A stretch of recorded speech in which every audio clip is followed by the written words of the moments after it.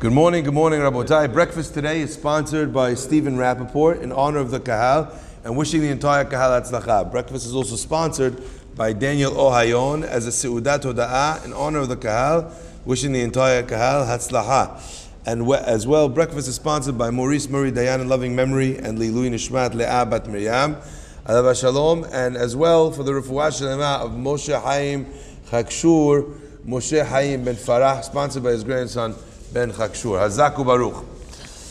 Rabotai, we have in the end of the parasha a dramatic moment, a moment when Miriam is unwell and Aharon comes and he begs his brother Moshe, Al nati kemet, let her not be like someone who is already passed, but rather, please, he wanted Moshe Rabbeinu to pray for her that she should get better. And Moshe prays a very short prayer, a prayer that consists of 5 words. El na refa na la. Today we use that prayer in every single mishaberach that we make for holim. We use it for men, we use it for women. We change it to El na refa na lo, or El na refa na lahem, or El na refa na lahen. But the sequence of El na refa and na, so that if we're going to change the him or her, that's the pronoun for male, female, singular or plural. But the formula itself is the same.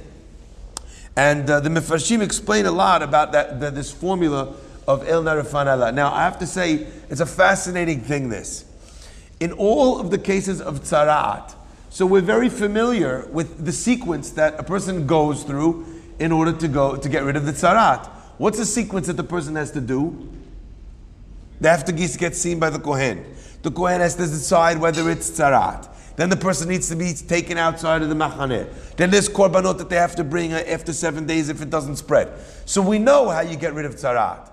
So what is this prayer that Moshe Rabbeinu was praying? It's the only time we find this concept that someone is praying in the Torah for a mesorah, praying that they should get better. And I thought that was a very interesting concept, especially with regards to one of the ideas that I think that many of us could take out from this magnificent small exchange of one brother praying for his sister, who, by the way, had spoken against him. The reason why she had tzaraat is because she spoke against him. And who's the one that's praying for her to get better? Moshe Rabbeinu. So listen to this. There was a rabbi whose name was Rabbi Shimshon Pinkus, and he had a next door neighbor. And this next door neighbor, she was someone who wasn't well. He took it upon himself that he should be somebody that should, look out for her benefit and try and, ensure that she gets better, etc., etc. And, everything that he tried, there was nothing that would work until finally he heard that on the other side of the ocean, there's somebody, that has developed a drug that maybe could help for this situation. So he takes along with him goes the person who's in charge, Rabbi Rakovi, who's in charge of Ezer Mitzion, who has a tremendous amount of medical knowledge. They travel together to this place to meet this doctor who's developed the medicine. Anyway, they set up an appointment and they sit there for hours and they're talking and they're talking and they're talking about the medicine and about what it could help, about what it can't help, about the side effects, about etc., etc. And after however long, the woman, the doctor leaves, and Rabbi Yaakov says to Rav Shimshon Pinkus, he says, Rabbi, I know you really don't want to hear this, but there's no way in the world this doctor's right. She thinks it's going to work for this disease as well. Her trials are for something else. There's no way to prove that. It's crazy. We're not going to take this chance, etc., etc. The rabbi says, look, we need to research all the possibilities.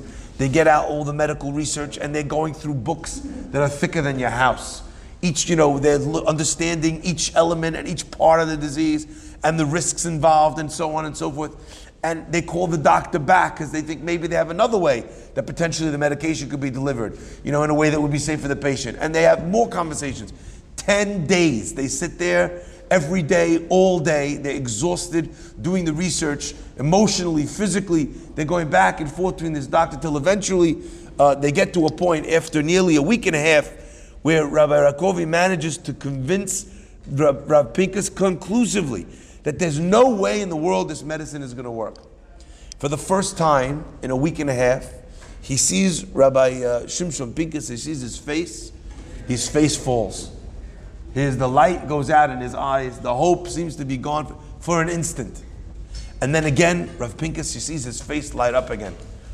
And Rabbi Rakovi is ready to start convincing him again that he better give up hope. This is not going to work. And Rav Pinkus says, I want to tell you something. He says, we say in the Berachot, we say the words, Borei Refuot. Borei Refuot. What does it say? What happens? What's after that? Oseh Hadashot.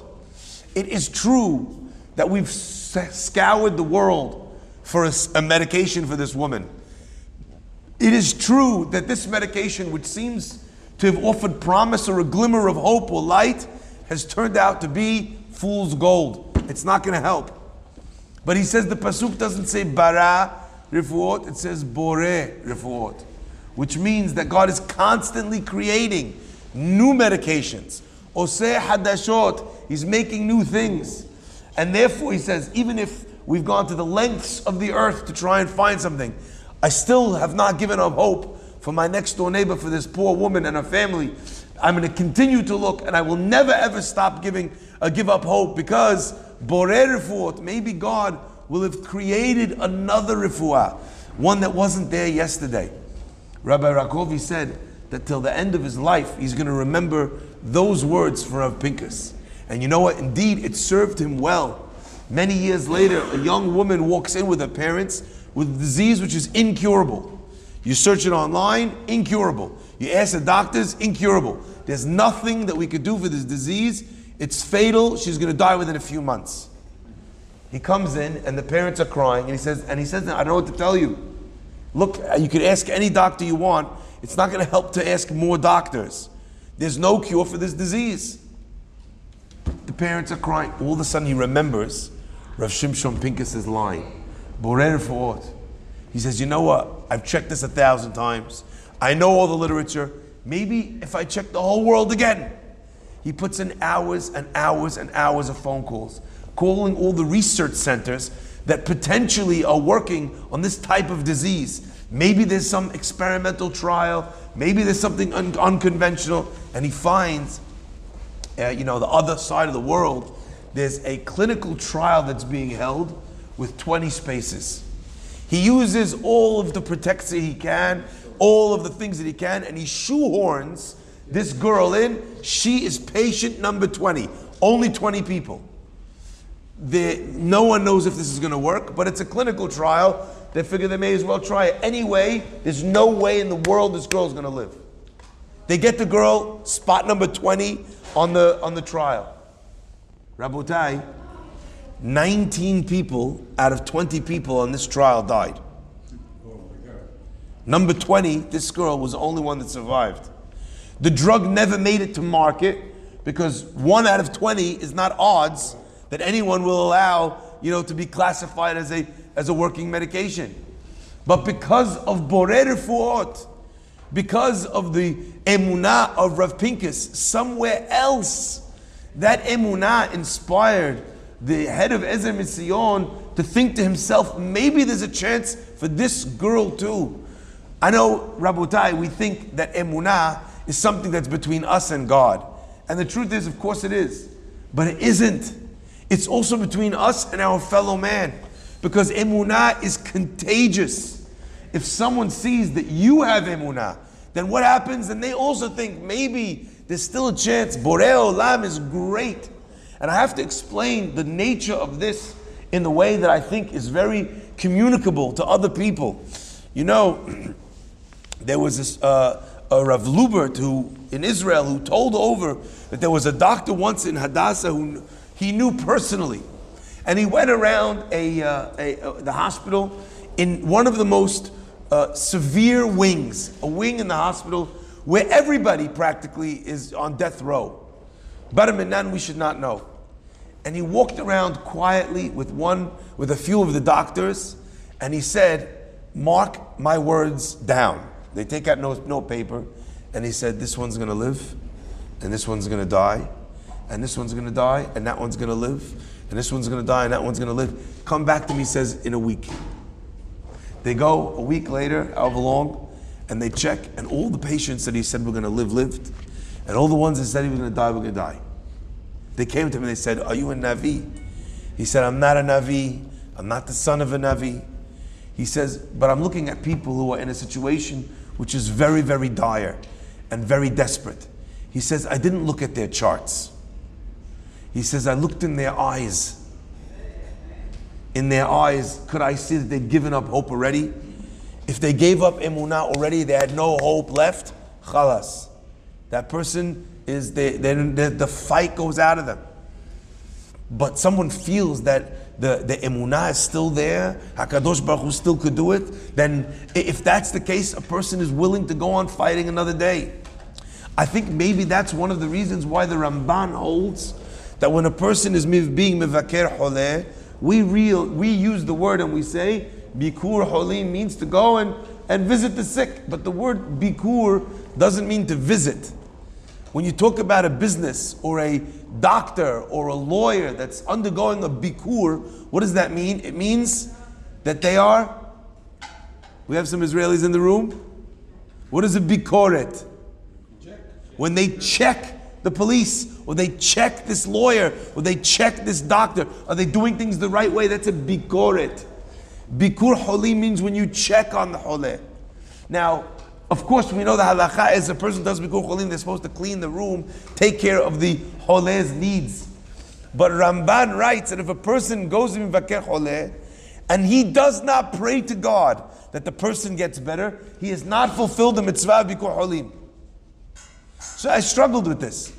It seems to me that those are two separate things. One is bikur cholim, visiting the sick guy. One is maybe the compassion that you have to go and pray for him. Why should praying for the sick person, why should that be considered part of the bikur holeh, of checking on him, of fulfilling the choleh's needs? And the answer is that there may be no greater need, that the choleh should see, that someone still feels that it's worth praying for him. There's a prayer that's called Tefillat Shav. You don't pray for somebody that is already beyond the pale of prayer. If he sees you're praying for him, he knows that, like they say in English, he still has a prayer. He still has a hope. Rabotai, emunah is infectious. My emunah helps for other people. Moshe Rabbeinu goes and he prays for his sister, El na refana la, and it's a short prayer. And the Chachamim say, why does Moshe pray a short prayer? And the answer is, the Midrash explains, Shelo yomeru, that the people should not say, look, his sister's sick and he's sitting here praying for 17 hours. Why doesn't he go make sure that she's comfortable? Why doesn't he take care of her? And you know what I thought to myself? If the people are going to say that it's better to take care of her physically than to pray, then they're going to say about a short prayer too. Right? They're going to say about a short prayer too. What's the difference between short prayer and long prayer? The answer is, Rabotai, everyone could understand that at least a short prayer is something that benefits, even on a physical level, the holeh that watches that someone is praying for them. I can't tell you, we had someone a couple days ago, came to the Beit HaKnesset, he wasn't well, and he said to me, you know, Rabbi, I haven't been well, I haven't been in the synagogue. I said, of course, what do you think? You think I don't know? Your name is on the list, we've been praying for you every single day since you left the synagogue. And I told him his name in Hebrew and the name of his mother. The man wanted to start crying. To know that there's people that care about you, that in the synagogue they're praying for you. You know what it brings to somebody? He says, I'm going to keep coming each and every day, Rabbi. That is something which is so powerful. I would like to extend this, Rabotai, for just 1 minute. I'd like to extend this outside of the realm of people that are sick. Because this is not just true for people who are sick. To have someone, to give someone the strength of your emunah is something which is true for all people, for anybody who's having a tough time in whatever level. If they don't have emunah because it's too tough for them, but they encounter someone that does, even the fact that someone else thinks that there's a chance is enough to be able to bring them an element of emunah into their own lives, and they think to themselves, maybe he's right. Maybe he's not crazy. Maybe there is something that can be done. Maybe it can get turned around. And I think, Rabotai, that the first time we find this is by Moshe Rabbeinu. It says by Moshe Rabbeinu that Moshe goes up on top of the mountain and the Jewish people are fighting and waging a raging war with Amalek. And Moshe's hands are raised to the heavens. And as Moshe's hands are raised to the heavens, it says, and his hands were Vayiyu Yadav Emunah, and his hands were Emunah. Strange word. His hands were Emunah. What does that mean? Every time his hands would go up, our rabbis teach us, the people would win the war. If his hands would come down, then the people would lose the war. Ask the Midrash, V'chi Yadav Shel Moshe Osot, do the hands of Moshe make or break war? Ella, rather, in the time when the Bnei Israel had their hearts raised up to their Father in heaven, they would win. And when their hearts would fall and they'd lose their emunah in Hashem, then they would lose. Question for you, what in the world does that have to do with Moshe's hands? When they had emunah, they'd win. They didn't have emunah, they'd lose. What's that got to do with Moshe's hands? The answer is, if they could look on the mountain and there was someone that had faith, then they could also have faith. Vayihiyu yadeh Moshe, and the hands of Moshe, they were emunah. They translated into an emunah, not just in Moshe, but also in everyone around him that could see that he had not lost his faith, that they could still win this war. And when indeed they were inspired by that emunah, then they were able to win and to rally themselves too. Rabotai, giving over emunah is not long speeches. Giving over emunah is not guilt trips. Giving over emunah could happen in 5 words, El Narafan Allah. It could happen even just with raising your hands. Illustrating, showing that you have emunah to somebody, that you have emunah that their situation will get better, is much more important than talking about it. May God bless us always to be able to be lightning rods for the light from heaven and to bring beracha to all those around us. Baruch Adonai Le'olam. Amen.